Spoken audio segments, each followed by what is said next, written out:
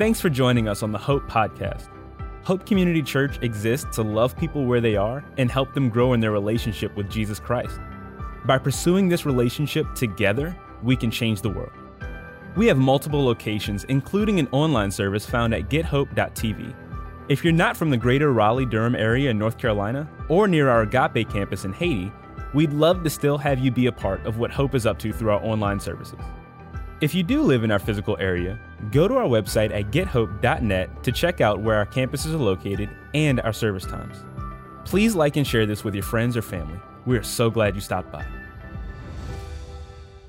How are you guys doing? Doing all right? Good. It is good to be back with you. Welcome to those of you joining us at one of our physical campuses at Apex or Garner or Morrisville or Raleigh, and welcome to our online family that is growing every single week in Florida, New York, California, and Washington. I checked in on Saturday night, I think, last weekend, maybe Sunday morning, but special welcome to you, K-Dub. I see you're still hanging out there. We've had some conversations before, but we are in the second week of our series that we have been calling Inside Out, where we're addressing the most pressing emotional and spiritual struggles that we've been going through as a culture.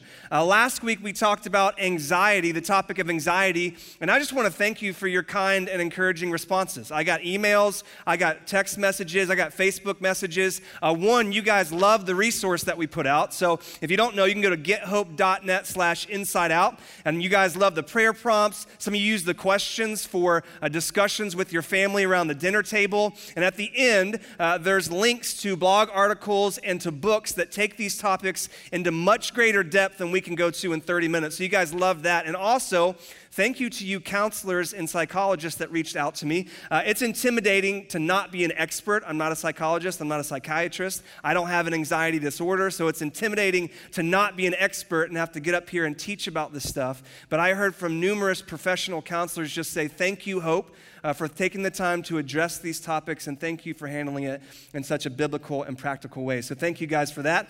This week, we're going to be talking about a topic that I am an expert on, unfortunately, and it is the topic of anger. And this is a topic that hits close to home. This is one of those weeks where I'm like, are you sure you want me to teach on this? Do you know me? Because I have had past struggles with anger. I struggle with it now. I've gotten better. But what I've learned is that I'm not alone. Every single person in this room and watching online or at one of our campuses struggle with anger. Anyone want to raise their hand and say, I've never gotten angry before? Nope, no one wants to do that, right? Because we all feel that. But here's the deal with anger. Everyone experiences anger and displays and processes anger completely differently. You could put two people in the exact same circumstance, so waiting in traffic or waiting in line at the DMV, and those two people will respond very, very differently because the way that we process and display our anger has to do with a ton of different factors. One of the most important factors that instructs the way that we process our anger and display it is how we saw it modeled as children growing up. So my parents are very, very different. My dad, you're not going to believe this, but my dad, I only remember him raising his voice or yelling at me one time my entire childhood. So he's a chill guy, and I deserved it during that one time, okay? My mom, on the other hand, is a little bit different. She's a little bit passionate. I'm a little bit passionate. She can get fiery. I can get fiery. I remember Olympic level yelling matches with my mom where I would raise my voice and she would raise her voice, and then I'd start yelling and she'd start yelling, and the neighbors would kind of look out the window, make sure everything's okay, and then I'd get in her face, and then she'd go to whoop me. And then if you got a Southern mom, you know what this is, the butt whooping circle. It's where you try to run away after she whoops you and she grabs your arm and she's yelling and she's whooping, and it's this big butt whooping circle. All right? That was my mom. Let's just say I take after my mom way more than my dad's side, okay? And not only does the way that we process and display anger have to do with how we saw it modeled, but also different personalities display anger in very different ways. My wife hates yelling. She can't stand it when I raise my voice. She says all the time, don't yell at the kids, don't yell at the kids. So I work on that. But then I'll hang out with my sister-in-law, who's from Long Island, and she's an Italian. And I'll just mention the fact I'm trying to not yell at my kids like this month, and she looks at me like, how are you going to raise kids without, what? That's how you raise hellions. You want to raise hellions? That's how you do it. I'm trying to work my anger up. I'm trying to yell more this month, right? But that doesn't mean that my sister-in-law is an angry person, because she's not. And that doesn't mean that my wife is not an angry person, because she definitely can be. She just displays it differently. She just lands these liver shots in my back when no one's looking. Not really. But there's not really a true caricature of what an angry person is. It's almost impossible to say this is an angry person and this is not. You know, I've met the guys that are super, super angry, and they're big and hairy, and they start bar fights, and they yell at people in traffic. By the way, usually Buffalo Bill fans. Not all the time, sometimes Raiders, but usually Buffalo Bills. But then I have met the nicest and the quietest, teeny tiny little old ladies. And you get to know them, and you're like, they're so peaceful, they're so quiet. And then after a while, you're like, oh my goodness, this is the angriest person on the face of the planet. And she doesn't yell, and she doesn't throw things, but she just says these sarcastic things underneath her breath that just like make grown men cry, okay? And she's just as angry as that big angry guy. See, we're all different in how we handle anger, but we all experience it to one degree or another. And I think it's safe to say that everyone watching online or at a campus or in the room right now, I think it's safe to say that every single one of us has an anger problem, and I can prove it. Because all of us have memories of anger getting the best of us. All of us have moments of anger that we wish we could take back. When we type that email in all caps and we press send, then we heard a ding in our inbox and we're like, oh, I replied all. I wish I didn't do that. Or that decision that you made in the heat of the moment that you wish you could take back. Or those words that you said to a friend or a relative or a roommate or a loved one that just cut them right to the heart. And they bring it up from time to time, and you wish you could take those words back. We're all familiar with those embarrassing moments, just the moments after that we give into anger. We've all felt the shame. We've all experienced the relational fallout, and we've all had to deal with the consequences of letting anger take over. And I'm sure over the past 18 months, we've had our fair share of anger, right? I mean, that was like an experiment in how to make the most amount of people the most angry in the shortest amount of time. So anger is at an all-time high. But what I want you to see today is that anger, according to the Bible, is really it's like nuclear waste. It's like a poison.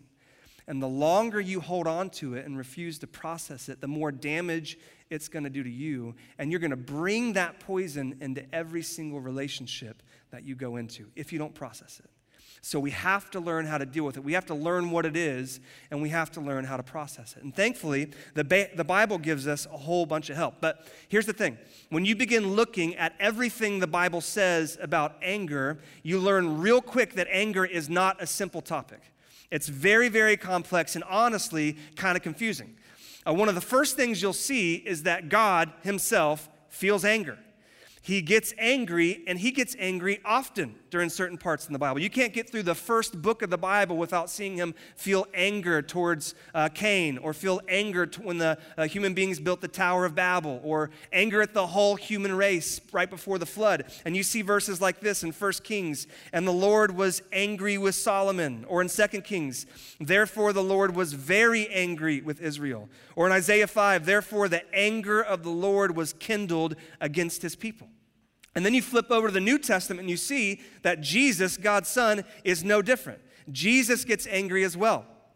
In Mark 3, after the Pharisees get angry at him for healing someone on the Sabbath, it says, and he looked around at them with anger, grieved at their hardness of heart.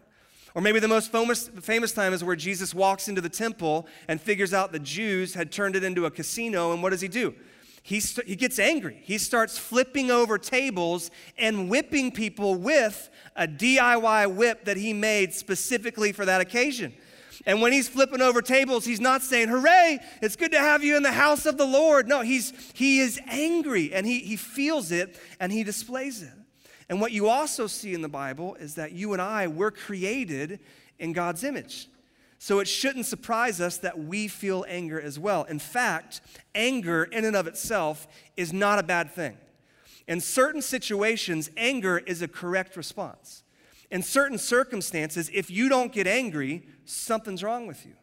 When we see injustice, when we see the broken world for what it is, when we feel anger, oftentimes that's just our emotions syncing with God's emotions. It's us feeling what God feels when he sees injustice, when he sees death, when he sees abuse. It's appropriate. And Paul says this point blank in Ephesians chapter 4. He says, be angry, but do not sin. And a lot of people try to get around those first two words. They want to throw them away, but you can't. It's a command in black and white. Paul says, anger, yeah, go for it. Feel it. But he qualifies it with do not sin, which we'll get to in a second. And so the first thing you see in the Bible is that God feels anger, Jesus feels anger, we're created in his image, and oftentimes it's appropriate to feel that anger. But if you keep reading, you'll see that 90% of the verses about anger don't say embrace it, they actually say stay far away from it. A lot of the verses, most of the verses in the Bible about anger warn us of the consequences of holding on to it. It can be destructive. In Psalm 37, it says, refrain from anger and forsake wrath. Fret not yourself, it tends only to evil. Or Proverbs 14, whoever is slow to anger has great understanding, but he who has a hasty temper exacts folly. Or James 1:19, know this, my beloved brothers, let every person be quick to hear, slow to speak, and slow to anger, for the anger of man does not produce the righteousness of God. And so you see the Bible kind of say two seemingly opposite things. That God feels anger, Jesus feels anger, you should feel anger in certain circumstances. But we also see these warnings about the destructive power of anger. So what is it? Should we embrace it? Should we try to feel it? Should we stay away from it? Well, here's how I would explain it. Any of you know what this is up on the side screens? Go ahead and yell it out. First one online, just type it in. First one to get it, we'll get a signed picture of Aaron Pelsu's beard. I can make that happen. I made sure. So type it in. You guys yell it out. What is that? It's a check engine light. That's right. So when that bad boy shows up on your instrument panel, it is a sign that something is wrong. It's a signal that your car is about to break. It means your tire pressure's low, or your engine's about to overheat, or you're out of oil. And it's just this little signal to notify you that something's off, something's wrong, and you need to fix it.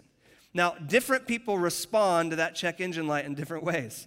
So when that thing pops up on my wife's car, she immediately calls in. Where's the owner's manual? Where's the closest mechanic? If that thing even thinks about cutting on, my wife takes her car to the closest mechanic, gets a full tune-up. She makes sure that that car is in working order.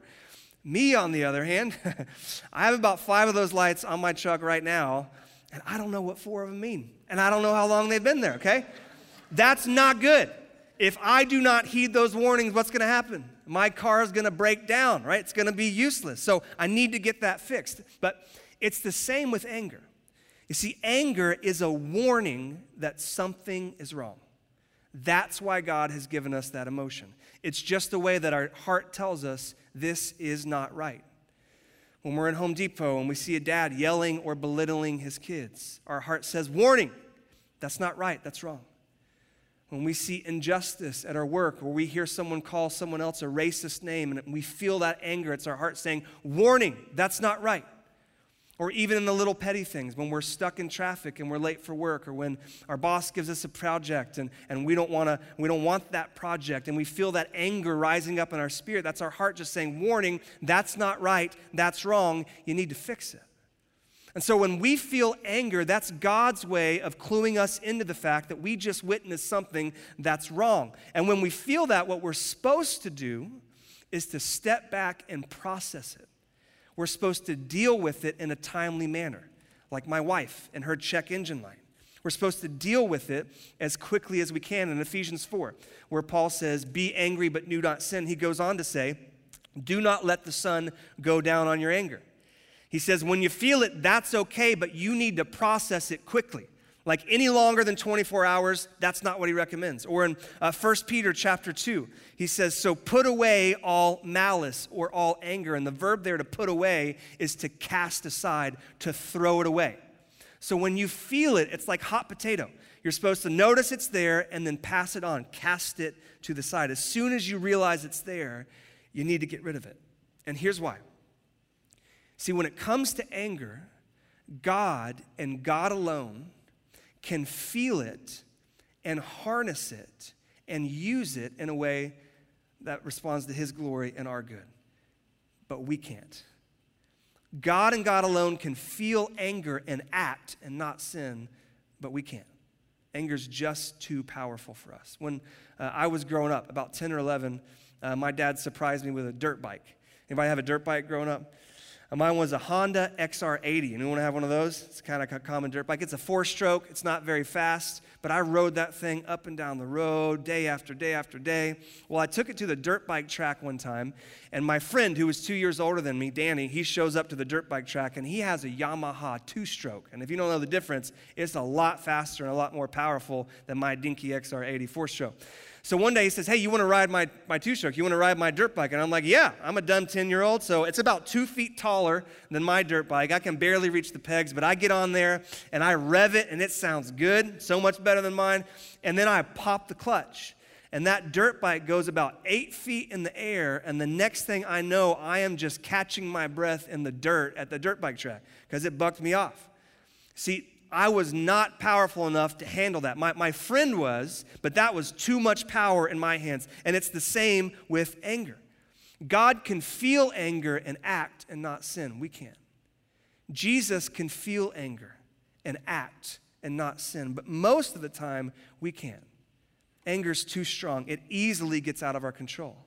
And what we find is that if we hold on to anger, it can easily lead to things like bitterness or contempt, or cynicism, or hostility, or violence, or resentment, or judgment, or pride, and a whole lot of other things. So the safest thing that we can do is to lay it down. Now, that is radically countercultural.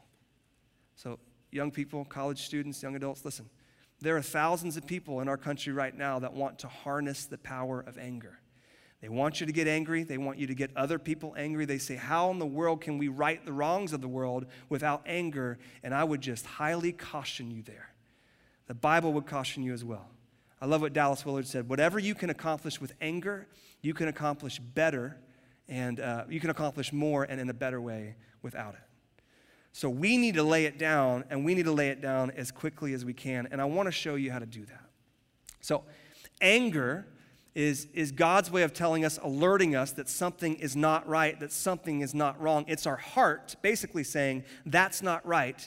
But we run into a few problems that you need to know about when we process anger. The first one is this. There's a problem with our heart. You see, our heart is sinful.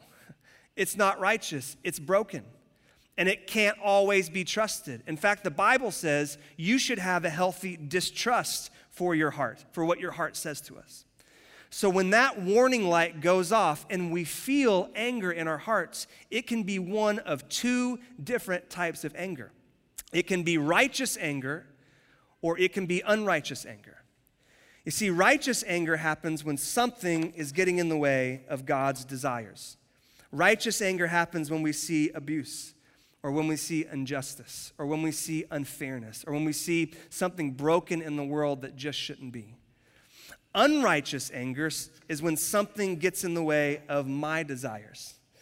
It's when I'm stuck in traffic and I just want to get to work. It's when, again, my boss gives me a project and I don't want it. It's when I want to watch TV after a long day and my kids start fighting. See, over here, nothing is in the way of God's desires, but there's a lot in the way of my desires. My desire for peace, my desire for comfort, my desire for pleasure, my desire for contentment, my desire for just 30 minutes to myself, right?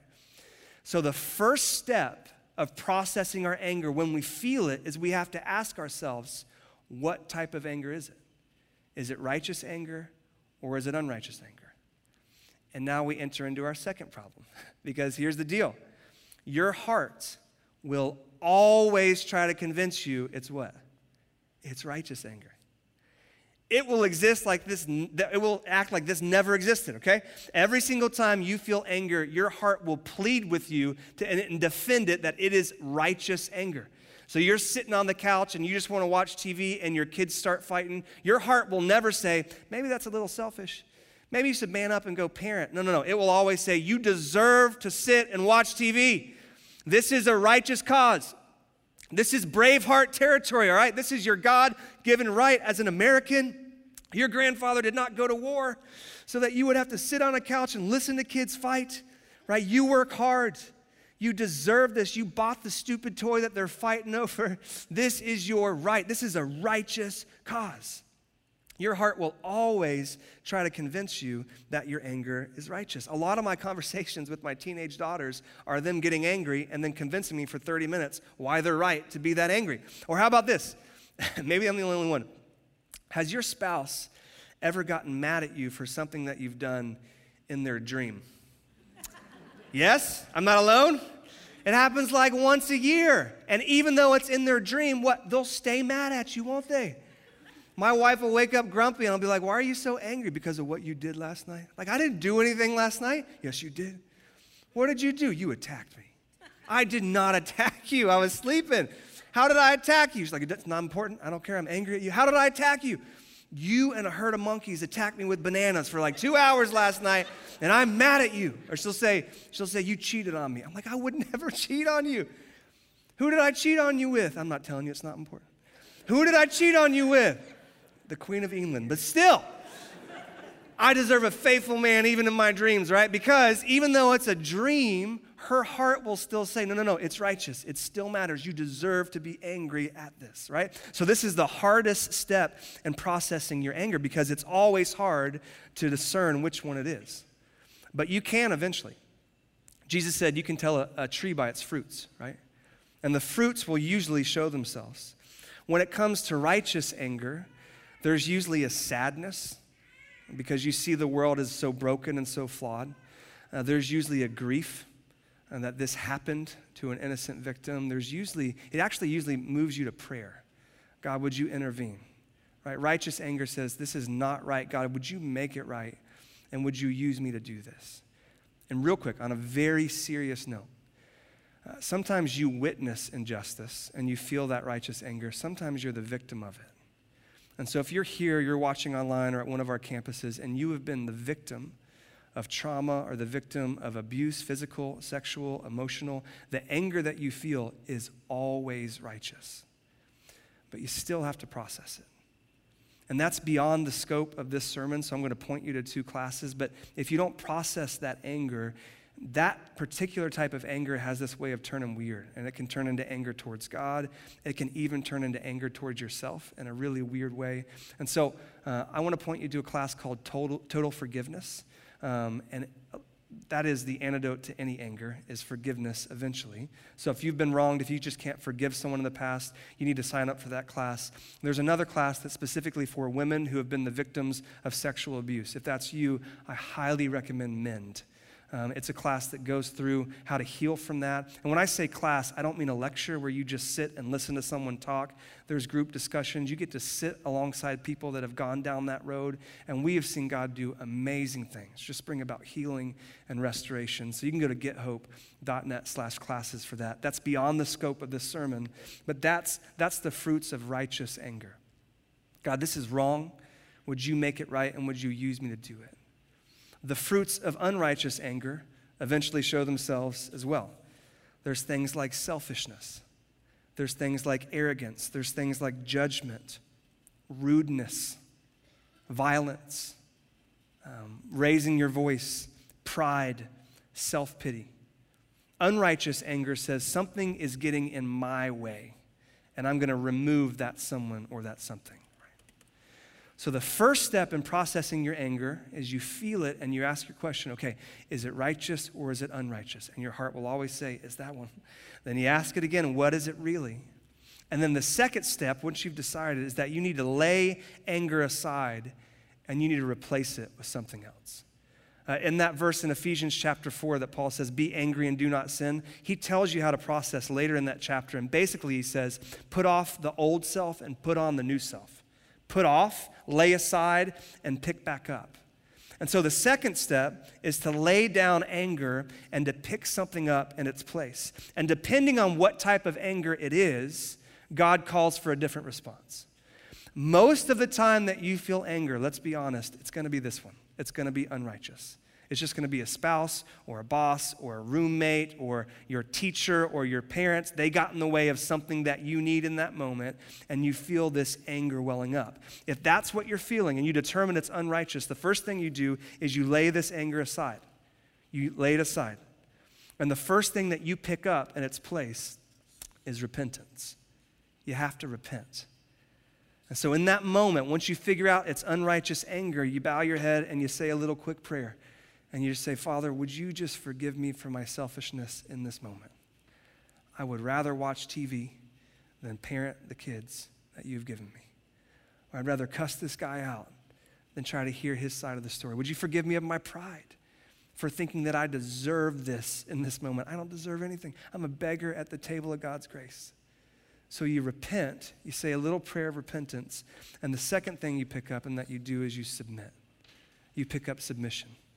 You take your desires, you take the things that you think that you need, and you put them underneath the desires and the needs of the other person that's causing that anger. Paul says in Philippians 2, do nothing from selfish ambition or conceit, but in humility count others more significant than yourselves. Let each of you look not only to his own interest, but also to the interest of others. Have this mind among yourselves, which is yours in Christ Jesus. Paul's saying, think like Jesus. Have the same mind of Jesus. Jesus didn't hold on to his rights, although he could have. He didn't hold on to his privileges. Instead, he laid those aside and he put your needs. He put your biggest need before his own. See? So when it comes to unrighteous anger, you repent and you submit. So you come home after a long day and you just want to watch TV. This is coming up a lot because this happens in my family.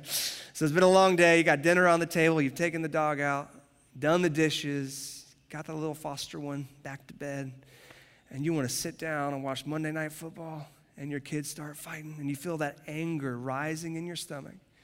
And you ask yourself, okay, is this righteous or is this unrighteous? It's unrighteous. So you say a little prayer, Father, forgive me. Forgive me for thinking that I deserve this. Forgive me for my selfishness. Forgive me for my pride. And then you submit. You cut the TV off, and you go to the fight, and you do what God's called you to do. You parent. You step into the disagreement. You discipline. You share wisdom. You be the mom or you be the dad that God has called you to be. And then when it's over, if there's time, you go back to the couch and you turn back on the TV. But instead of yelling, instead of throwing things, you've taken that anger and you've turned it into something productive, something that God can use. So with unrighteous anger, you repent and you submit. Well, what do you do when it is really righteous? Because those moments do happen. What do you do when you feel anger welling up inside you because you saw someone being taken advantage of or because you see some form of injustice? Well, in those moments, you do the same thing. You ask yourself, is this righteous? Is this unrighteous? If it truly is righteous, you still have to lay this anger down. As weird as it feels and as hard as that is, you have to lay that anger down, and the first thing you pick up is you pick up love. Love for the person who is being hurt, and also love for the person who is doing the hurting. Jesus said, love your enemies, and it's the hardest thing to do. But the thing is when you start to feel that righteous anger rise up in you, along with that anger comes judgment. And when you judge the person that's causing that injustice, you are going to want to penalize them. You're going to want to make them pay the price. And the Bible says, no. Judgment is God's job. That's not your job. Your job is to love. So you pick up love. And by the way, love does not mean acceptance. Love does not mean that approval. Love does not mean that you act as if nothing has happened. Usually the opposite is the case. When you're loving someone, love will force you to have hard conversations. It will cause you to do very hard things. It will cause you to set hard boundaries. But you need to pick up the motivation of love. And the second thing you do is you pick up serve. You serve. You say, God, this is not right. This is unjust. This is horrific. Would you make it right, and would you use me to do it? You roll up your hands and you get in the middle of the mess and you serve, even if it costs you something. Now notice that says serve, and it doesn't say tweet. And it doesn't say type something on Facebook. See, I think there's a place for creating awareness. I really do. I think that there is a place for starting campaigns against certain kinds of injustice. With things like human trafficking, with things like racism, with things like foster care, that sort of stuff, it is important to start a dialogue. And you can create kind of the forms of a movement there.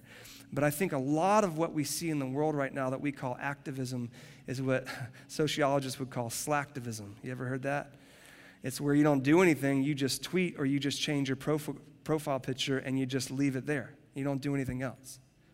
But see, this is where we get it wrong as a culture. See, when you feel righteous anger, you need to actually act. You know what makes me angry? The fact that there are anywhere between 200 and 400 children in Wake County that are a part of the foster care system. I'm not angry that the foster care system, I'm not angry at the foster care system, I'm angry that it has to exist. That hurts my heart. But I can't just get on Facebook and rant about it and call it a day. And so me and my wife have done the hard thing, the needed thing, and twice now in Buncombe County and now in Wake County, we've gone through 30 hours of training, 3 hours every Wednesday for 10 weeks. We've had background checks, we've had fingerprints, we've done mountains of paperwork so that we can open up our home to a child that needs a safe place until their parents get back on their feet. And we're on our third child right now. See, you got to act. You actually have to serve. You know what also makes me angry? Abortion. I was just looking at the statistics today. That is a tragedy. People on both sides of the argument can agree that is a tragedy. And the numbers that we're seeing nowadays is absolutely horrific. And that might make you angry as well. And you might want to post something on Facebook, or you might want to tweet about it, or you might want to take a big step and go protest at the local Planned Parenthood. But I would say this, if you want to do that, you better be willing to turn your rec room into a bedroom for a very confused and scared teenage girl or teenage couple, and you better be willing to help them with the medical costs and walk them through that process, and you better be willing eventually to adopt one or two of those unwanted children that are so wanted by God into your home, because that's what love does. It's willing to pay a cost. That's what Jesus did, right? When he was angered at our sin, when he was angered at the injustice that we were causing, he didn't just judge us from heaven and yell down insults. He rolled up his sleeves, he came down to the earth, and he got in the middle of the mess. And he was willing to take on our burden and to take on our penalty. He was willing to pay the cost, even his life. See, we have to get this. When we feel righteous anger, we have to lay that down, and we have to pick up love, and we have to serve. Say, how can we do? How can we help? What can we do to fix this? Now, I got to end this sermon, but I've said a lot, and it's a lot to take in, but I want to make sure you remember it. So I have created a flow chart, actually. So if you turn your attention to the side screens, this is going to be on our social media this week. Maybe take a picture. But let's follow it together, right? Are you angry? If the answer is no, take a pastor out to lunch, because it is very rare that we get to go to someone that's not angry out to a meal. So do that. That's the most important part. All right. Yes, I'm angry. Is it righteous? Notice there's no option for no, because you're not going to think it's unrighteous. So you say, yes, it's righteous. Are you sure it's righteous? If it is, how can I serve and love? And if it's not, how can I repent? And how can I submit? It is so important that we get this. You can apply this in so many different areas.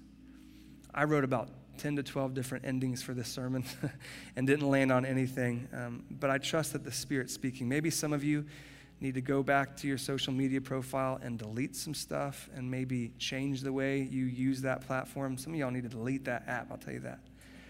Some of y'all might need to go to someone else whom you have caused to be angry, and you need to ask forgiveness and help them lay that anger down.